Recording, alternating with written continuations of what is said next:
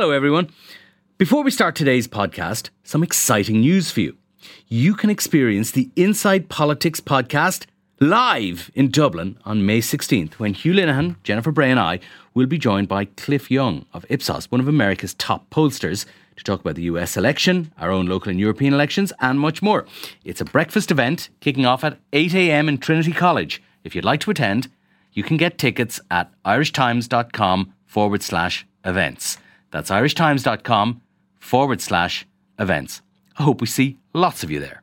It's Friday, November the 30th, and you're very welcome to the Inside Politics podcast from the Irish Times. I'm Hugh Linehan. Today's guest, Bill Browder, was the largest foreign investor in Russia until 2005, when he was denied re-entry to that country after he had exposed widespread corruption there. In 2009, his lawyer, Sergei Magnitsky, was murdered in Russian police custody, and since then Browder has devoted himself to exposing and penalising human rights abuses in Russia and elsewhere by targeting the assets of those connected to such crimes. Sergei Magnitsky's torture and murder, let's call it what it really was, is but an extreme example of a problem that is unfortunately all too common and widespread in Russia today. The flagrant violations of the rule of law and basic human rights. The late Senator John McCain was among those who supported Browder's campaign. A law freezing assets and imposing visa bans on officials involved in Magnitsky's murder, called the Sergei Magnitsky Act, was signed into US law in 2012.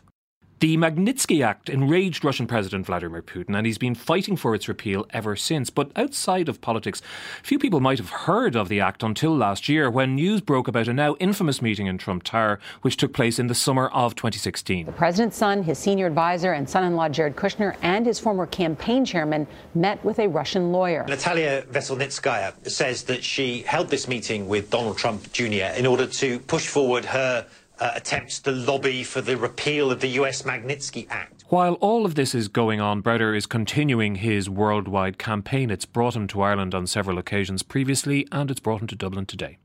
I'm here for two reasons. The first and most important is that we're kicking off our Irish Magnitsky Act campaign here today. I've been on a mission to get Magnitsky Acts all over the world and all over Europe. And we had one false start in Ireland a few years back. And given how everything has changed, I think it's now time to revisit the story. The second reason is that we're actually providing evidence to law enforcement about Russian organized crime money from the Magnitsky case coming to Ireland. Well, those are two very interesting reasons. Just to go back to the last time, the false start that you mentioned there, what happened? Were you working with politicians here at that time? So I had a whole group of politicians from all different parties who I had met at various international forums who were extremely excited about the Magnitsky Act being in Ireland. I was invited to testify at the your parliament. You have a name for the Dáil, and to the Foreign Affairs Committee. I gave my testimony. There was Ireland, in a certain way, is one of the best countries to sort of make my case, because the culture. I'm American. I spend most of my life in the UK now, but the culture is most similar to America and in the UK versus going to Austria or Hungary or Sweden to try to talk about things. People understand right and wrong. People understand good and evil here. And I made my case, and everyone said, yes, this makes a whole lot of sense. Let's do a Magnitsky Act in Ireland.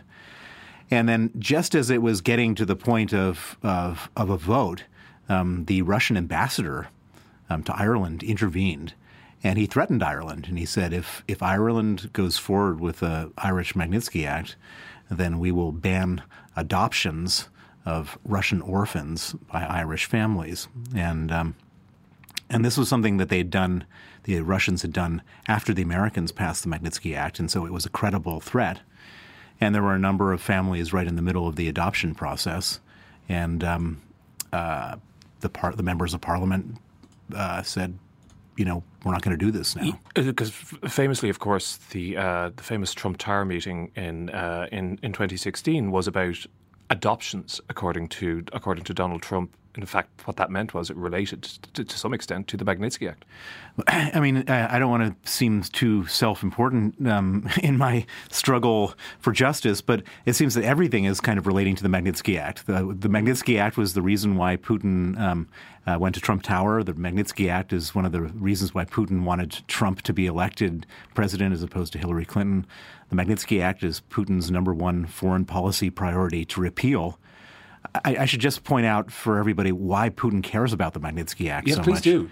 So the Magnitsky Act sanctions human rights violators by freezing their assets and banning their visas.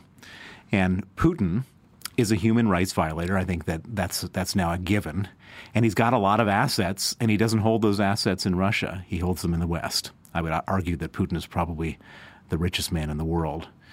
And so for a human rights violator who has a lot of assets in the West, to see the prospect of a law which freezes the assets of human rights violators, that affects Putin very personally. And that's why he's taken such a great interest in me and in the Magnitsky Act and in stopping the Magnitsky Act. And I was listening to a further analysis of this from, I think, a New Yorker correspondent who was talking about what his sources in the American intelligence community were saying. And he was saying that further to that point which you make, that also the whole systema, as they call it in Russia, the under which Putin exerts control and authority, depends on him being able to offer protection to his fellow oligarchs and to other people who benefit from his patronage, and that the Magnitsky Act threatens that or undermines it to some extent. Well, exactly. So you have this situation where in order for Putin not to be overthrown, he has to have a bunch of loyal deputies, lieutenants who will do anything for him. And in order to keep their loyalty, he pays them, and he pays them really well. And so when I say Putin is the richest man in the world, I think he's worth $200 billion. And if you look at his entourage around him, the top 1,000 people in Russia, I would say that they're worth, in total, including Putin, $1 trillion. So it's $800 billion of money that he's divvied out from the state, stealing from the Russian people for his own people. And so that loyalty is very important to him, so he's not overthrown, and that he can sort of exercise his iron will without any interruptions or disloyalty.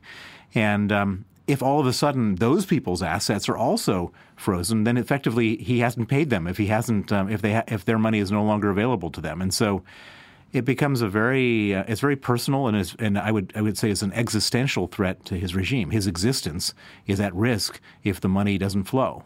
To come back to the second part of what you said, you were in Dublin for the speaking to the authorities about illegal activities. Is that fair to say? In the financial sector? So let me just define it for everybody, which is that after Sergei Magnitsky was killed in 2009, we tried to get justice for him in Russia. And Putin personally got involved in circling the wagons and saying nobody did anything wrong, that Sergei Magnitsky died of natural causes and that he hadn't uncovered a crime. And the real reason, the real truth of the matter is that Sergei Magnitsky was beaten on the last night of his life. He was tortured. He was denied medical care. It was all very apparent. It was all very provable. And that the reason he did that they did that to him was because he uncovered a $230 million tax rebate fraud that a number of government officials benefited from. So we said, okay, if Putin is going to deny us justice in Russia for murder and torture, then let's figure out who got that $230 million and prosecute them in the West. And for 9 years, I have a team of people working with me, a forensic investigation team, and we found that money. And since once we find the money, then wherever we find that money, we then go to the law enforcement agencies of the country where we found the money, and we file an official criminal complaint. And we've done this now in more than 24 countries, and there are 16 live money laundering investigations open. Any prosecutions yet? Or are there any convictions yet? There was this comes back to the Trump Tower. In America, we found a couple $1 million going into real estate in Manhattan, and the U.S. authorities froze $20 million of assets, and they eventually got a $6 million settlement. It was like a plea bargain from the Russian, the alleged Russian gangsters who were the beneficiaries of this money. And so that was the first sort of like clean kill where they got $6 million from the Russian gangsters. So there's now about $44 million frozen in other countries. There's money frozen in the Netherlands. There's money frozen in Switzerland. There's money frozen in France. There's money frozen in Luxembourg and in Monaco. And there's criminal cases opened up where money isn't frozen. And this is one of the countries where there's a criminal case open. No money's been frozen yet. But we found this money. It's connected. It's blood money. It's connected to the murder of Sergei Magnitsky. The authorities have opened a case, and we're here to provide evidence to the authorities. Now, you've been conducting this campaign for almost a decade now, since 2009. And before that, you were a phenomenally successful businessman and investor in your own right in Russia. I've talked to a number of people over the last year and a half about this huge, rather difficult to distill down into one sentence phenomenon of what's happening with the United States and Russia and the influence of Putin in particular. And one of the things that appears to have happened is that the corruption, the kleptocracy, as you would describe it, of Putin's Russia seems to have infected democratic institutions in the West as well. The vast amounts of money which are sloshing around as a result of this, we've seen what the effect they've had in the American political system, and they also seem to be an impediment, do they not, to taking strong action, let's say in the UK, because of the amount of Russian money that's in place. And I've heard you talk as well about you got quite far down the road in the Netherlands at one point in terms of the Parliament supporting the Magnitsky Act, but then there was pushback from government. And the implication, I think, is that's because of the huge vested financial interests. It's remarkable, and the Russians understand human nature better than anybody. Putin is a KGB operative. He's an officer and a sociopath. And so he doesn't really look at anything. There's no right and wrong in his world. It's all about how do I influence a person to do what I want them to do. And there's two ways that he goes about influencing people. One is with bribery, and the second is with blackmail or extortion. And sometimes the first and the second are sort of tied together. And so what the Russian government does, and they do it so successfully, I'm almost in awe of how they operate. They just go around and just in every different system, no matter how legitimate and good it is, they poke around and find the weak hand, the weak link, and that will take the money.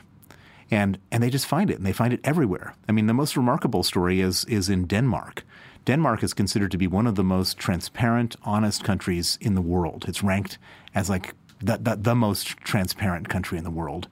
And they found a group of Danish bankers who were ready to put aside all their honesty and all their transparency and all the good things that that Denmark is famous for, and launder $234 billion from Russia and the former Soviet Union through Danske Bank, in a branch of Danske Bank in Estonia. So, it's just you really have to take your hat off to the Russians to find these things. Another example is that we opened a criminal case in Switzerland connected to the Magnitsky story. The Swiss froze $20 million of accounts at Credit Suisse and UBS. And the case was just bumbling along and not going anywhere, and the prosecutor's office was not doing anything. And it has since emerged that one of the most senior people in the Swiss federal police in charge of Russian money laundering investigations and in charge of this investigation was corrupted by the Russians. And in Switzerland. So should we in Ireland be particularly concerned about that, given that we have a very, very large offshore banking services area? You shouldn't just be concerned about it.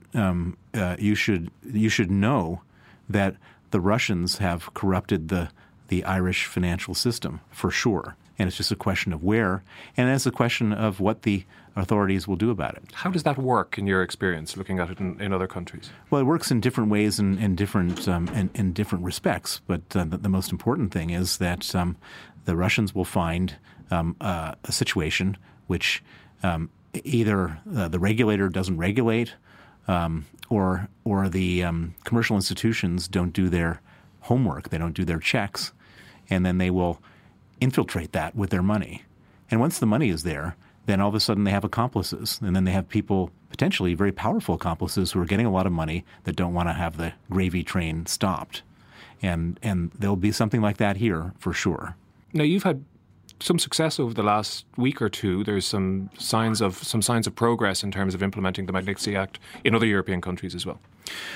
So the most significant thing is that we have Magnitsky Acts in 6 countries so far: the United States, Canada, the UK, and then the 3 Baltic countries: Estonia, Latvia, and Lithuania.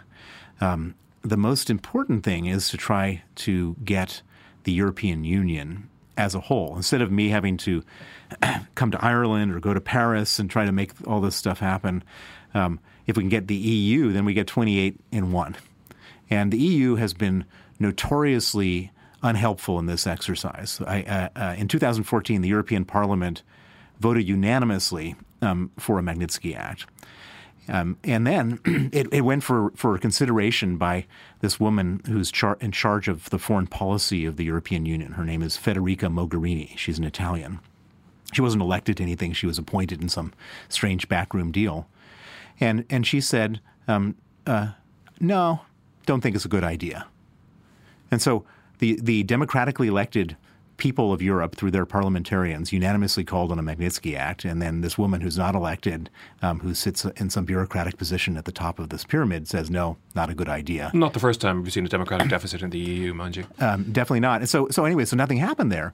And so I went to Holland, like I'm here in Ireland, and I got a bunch of MPs, members of parliament from their parliament, to put a resolution forward to the government and saying we want a Magnitsky Act. And in their discussions, the government said, well, we think it's really a great idea, but which wasn't their sincere position. But let's just do it at an EU level, knowing full well that they kick it back over to Federica Mogherini, and that would be the end of the story.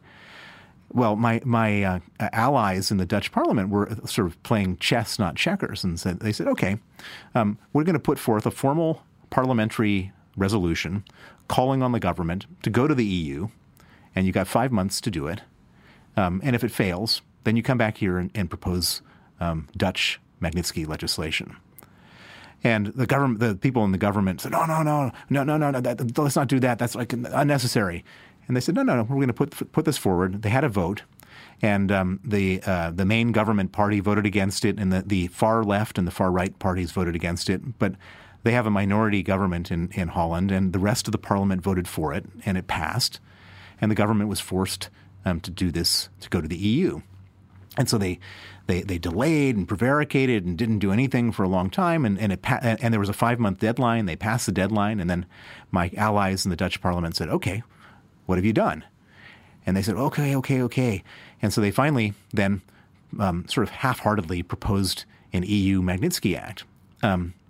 They did one thing which was truly offensive, which is they took Sergei Magnitsky's name off of it, thinking that would be less offensive to Vladimir Putin, sort of in a sort of craven appeasement strategy. But once it got into play, all of a sudden people started saying, yeah, this is not such a bad idea. The Germans showed up and said, we support it. The French showed up and said, we support it.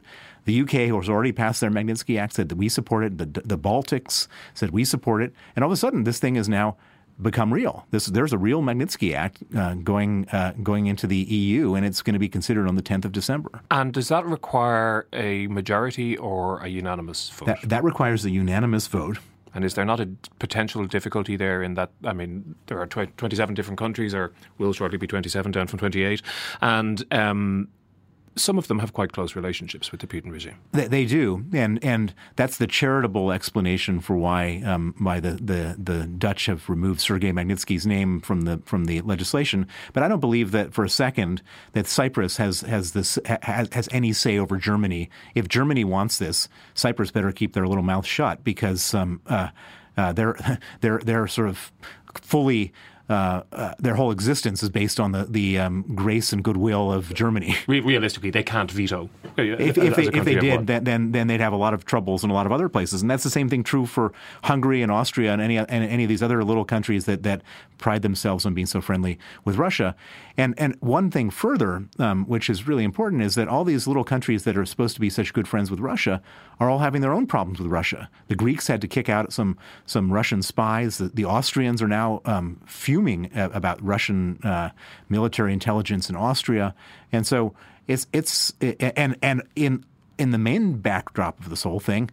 You've got Putin, who's like closed off the Sea of Azov and taken 3 Ukrainian boats hostage.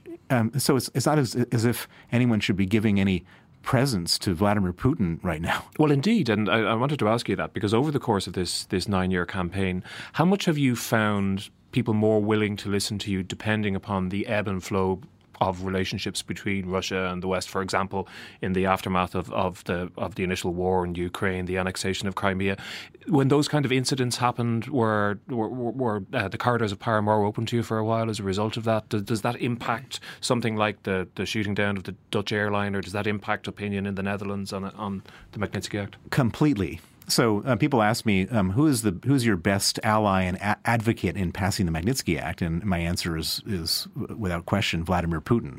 He's the best person to get this Magnitsky Act passed because, I mean, the Magnitsky Act is real simple. It's a question to governments and parliaments: should we or should we not allow Russian torturers and murderers to come into our country? The obvious answer is we should not allow that. The only people who ever argue against the Magnitsky Act are what I call the sort of appeasement crowd. This like, we need to be reasonable with we need to have a dialogue and show them some respect.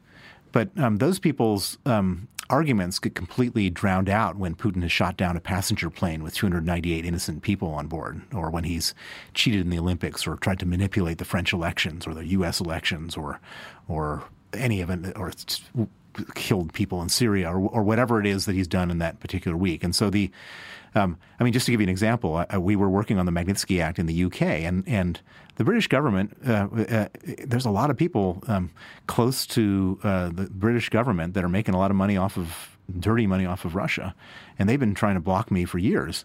And then all of a sudden, Russia uses high-grade military chemical weapons to do an assassination attempt in Salisbury. And so nobody's going to stand up in Parliament and defend the Russians after that. And so the Magnitsky Act sailed through only because of Salisbury. Why do you think Salisbury happened? I mean, whatever about Putin's desire to take his revenge on Mr. Skripal, to do it in such an obvious way, what's the intention behind that, do you think? Well, first of all, it wasn't obvious until we discovered what the compound was that they used, and so he's sort of operating with 15-year lag in terms of using all these tools for assassinations and so on. So he didn't think he was going to get caught. So you didn't think because some people theorized at the time that it was deliberately sending an overt signal. You don't think so? Well, so what he wants to do. And what he likes to do is he likes to send out mixed signals. So there was a signal here for sure, and the signal wasn't to anybody other than his own secret police in Russia, which was, if you even think about betraying me, we'll track you down anywhere in the world and we'll kill you, and we'll kill you in a horrible way, and we'll kill your family members. That's the message, and that message he wanted sent loud and clear to every person in his secret service, in his secret police, in his presidential guard, and everybody around him, because the money that he used to be able to pay people is now sort of starting to dry up, and so he needs, if he can't motivate people with carrots, he needs to do with sticks. But he likes to do these messages at the same time with total deniability, and so he wants everyone to know he did it, but he doesn't want to have people discover that he did it, because then he has to bear the consequences. And he was operating with a 15-year lag. They used to use all these chemical weapons and radioactive weapons and so on and so forth with 100% success and no detection back in the old days. And they have laboratories where they cook up this stuff in Moscow. And then all of a sudden, we're now in a modern world where pretty much everything gets figured out. Everything gets figured out scientifically. Everything gets figured out digitally. And he got busted completely. And not just busted, but they were so stupid that the Russian military intelligence organization organized all of their cars with the same insurance company and the same registration. It was absurd, wasn't it? And not only did they get busted in this Salisbury incident, they got the entire network of assassins, spies, and manipulators from the Russian military intelligence across Europe have been exposed and rounded up. And we've seen half a dozen of these on television. But let me tell you, there's a lot more that aren't on TV. And it's a total humiliation for Vladimir Putin. This is one of the things I find so astonishing about this whole process, is that on one hand you have some incredibly sophisticated and amoral strategies for undermining, what we would think of as democratic norms and the rule of law. And on the other hand, there's this sort of Keystone Cops element to it as well. We see this. We see this with the Trump administration as well as with the Putin administration. Part of it is Keystone Cops, and part of it is that we're in a world where there are no secrets anymore. There's everything is on CCTV. Everybody's using social media. Machine learning. You can look at all data and figure out what's going on. And so, what used to be crimes that could never be discovered are all crimes that will be discovered. And the Russians are actually the best at it. I mean, I kind of look at this whole Saudi situation. The Russians send in two of their very best military intelligence guys, and they get caught, and the whole military intelligence organization gets exposed. The Saudis send in 15 guys with bone saws and forensic, and then they get caught within like 30 seconds of their assassination attempts. Mm. Speaking of the Saudis, actually, the Khashoggi case raises the prospect now that the Magnitsky Act will not just be applied to Russia, but to other authoritarian or kleptocratic or murderous regimes. And it seems a perfect fit for what we've seen happening in Saudi over the last few weeks, doesn't it? Well, the Magnitsky Act has been broadened and to become a global piece of legislation. It was broadened, so every country that has a Magnitsky Act now, it doesn't just apply to Russian gangsters and bad guys, but it applies to everybody. And there is no more appropriate case for applying the Magnitsky Act than the Khashoggi murder. Khashoggi was a dissident. He was a journalist. He was exposing the crimes of the Saudi regime. And then in an extraterritorial, extrajudicial way, they murdered him and chopped him into little pieces in Istanbul. There is no more appropriate use of the Magnitsky Act. It has now been used by the United States, by Canada, on 17 different people involved in this murder. But they have not yet used it on Mohammed bin Salman, the guy who, according to all information that I've read, was the person who ordered the murder. Do you think there's any prospect of that? Donald Trump has said no.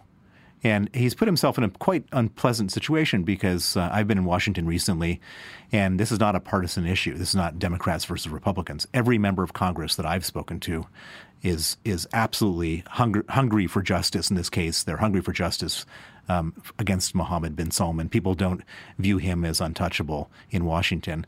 And if they don't sanction him, there will be other sanctions from the United States Congress on Saudi Arabia, including the suspension of arms sales or perhaps the suspension of any military cooperation in this horrible war in Yemen. Can I ask your view on the developments this week around Paul Manafort?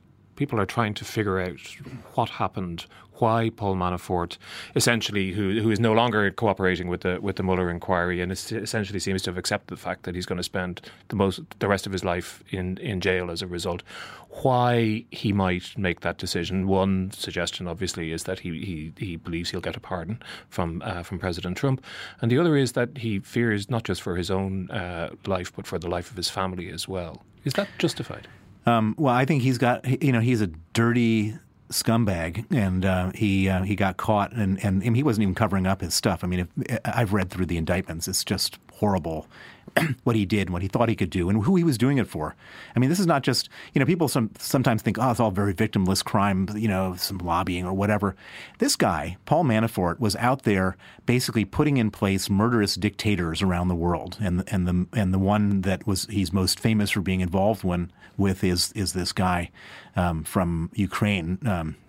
Yanukovych, who was Putin's guy in Ukraine until he had to flee back to Russia with his tail between his legs.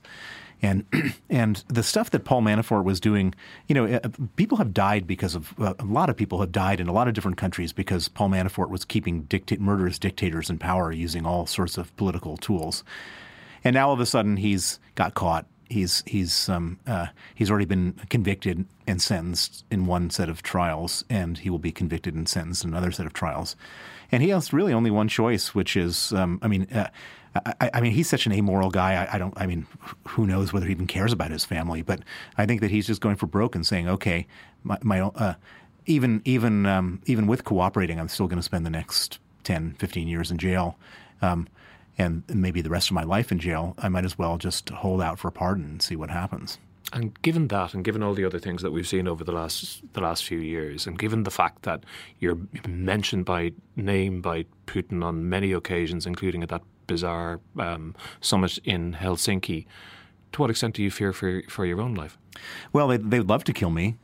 They've threatened to kill me. They've threatened to kidnap me. They've tried 7 times to have me arrested. Through Interpol, they've tried to have me extradited from the UK and various other countries. They're trying every week or so. I'm like one of the main characters on Russian state TV as they make up stuff about me. And they accused you of Sergei Magnitsky's murder only in the last week or so. Not just Sergei Magnitsky's murder. They've accused me of being a serial killer. They said I've killed 5 people. They're like losing their heads. I mean, that one guy could cause so much trouble for them that they're just like kind of getting emotional about all this stuff. So the question is, do I fear for my life? I don't live in fear, because if I lived in fear, that they would then have achieved their objective. People who live in fear don't do what I do. And the reason I don't live in fear is that. I think I owe it to Sergei Magnitsky he was braver than me or anyone I know, standing up to the Russians in a much more precarious situation, and they killed him. And I owe him. He gave his life for me and for supporting me, and I have to make sure that I'm not the coward that then is cowed by their. By their threats. And so I don't live in fear. I do take precautions. I try in lots of different ways to make it more difficult for them to kill me. And perhaps the best protection I have is just to continue to talk openly like we're doing here today, so that everybody knows what these people are up to. Do you have any insight into what happened 10 days ago or so when it looked as if the new head of Interpol would be a Russian? And that was obviously a source of great concern to you. You mentioned the many extradition warrants which have been issued by Russia for red notices. And then it didn't happen. Do you know how that all panned out? Yeah, I was intimately involved in this whole process. Just take a step back. Russia corrupts international organizations as a matter of fine art. FIFA. Russia shouldn't have been hosting the World Cup, but they bribed a bunch of people to get FIFA to give them the World Cup. The International Olympic Committee, they bribed members of the International Olympic Committee so that they hosted the Sochi Olympics. In all different organizations, they're specialists at bribing people. And it's not very hard. In Switzerland, it might have been hard for them to find the guy in the police who would take money, but it ain't hard to find the guy in the Central African Republic who's taking money. And those people all have equal votes. And so there was a big election at Interpol. Who is going to be the next president? And you know what? Not a single person in the world, other than a few people at Interpol, even knew this election was taking place. And so the Russians did what they always do, which is, organized, and it probably wasn't even a lot of money. It was probably like $5,000-$10,000 per envelope, and gone around and bought a bunch of votes.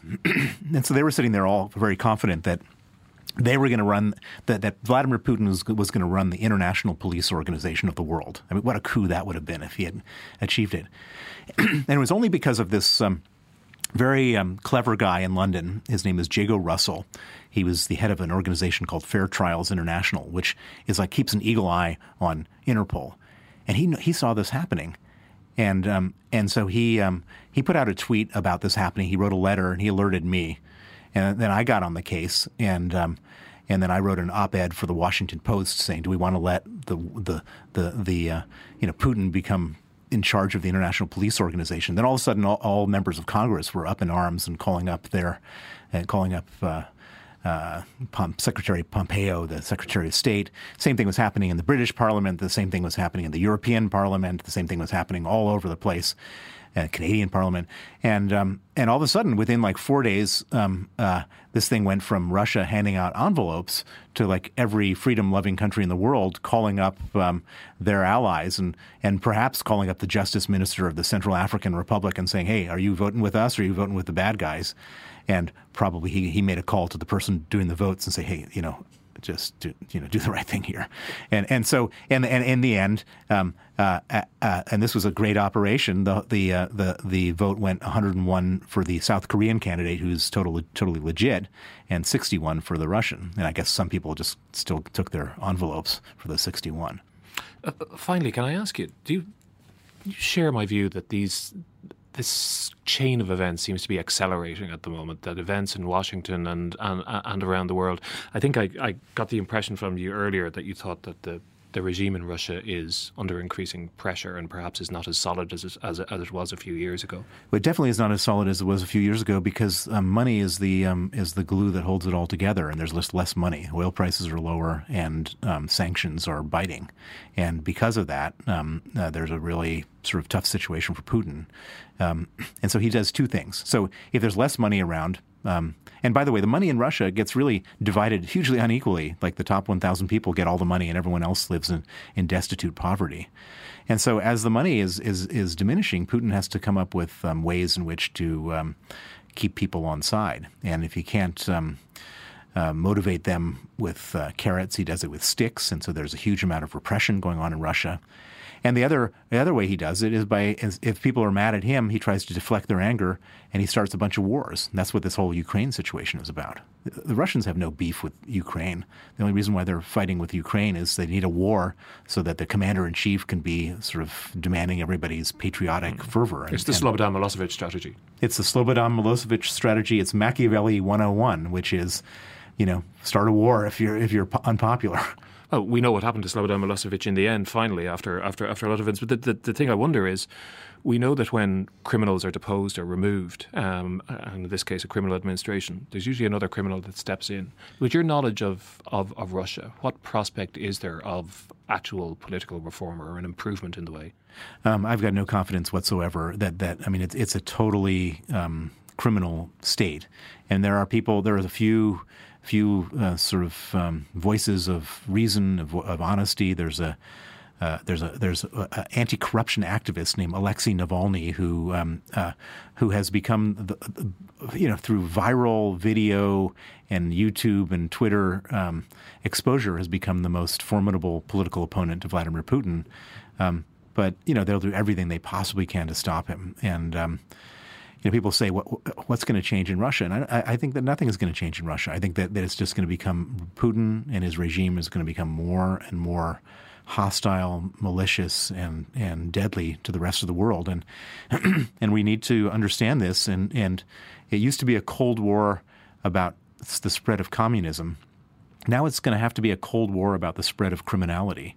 And we're going to have to contain Russia, and there's a lot of people in the West that haven't woken up to that in the halls of power. Bill Browder, thanks very much. Thank you. And that's it for today's podcast. Thanks to our producer, Declan Conlon. And remember that you can subscribe to us on iTunes or whatever your preferred podcast provider might be. You can mail me at hlinehan@irishtimes.com, or you can always find me on Twitter. Until the next time, thanks for listening.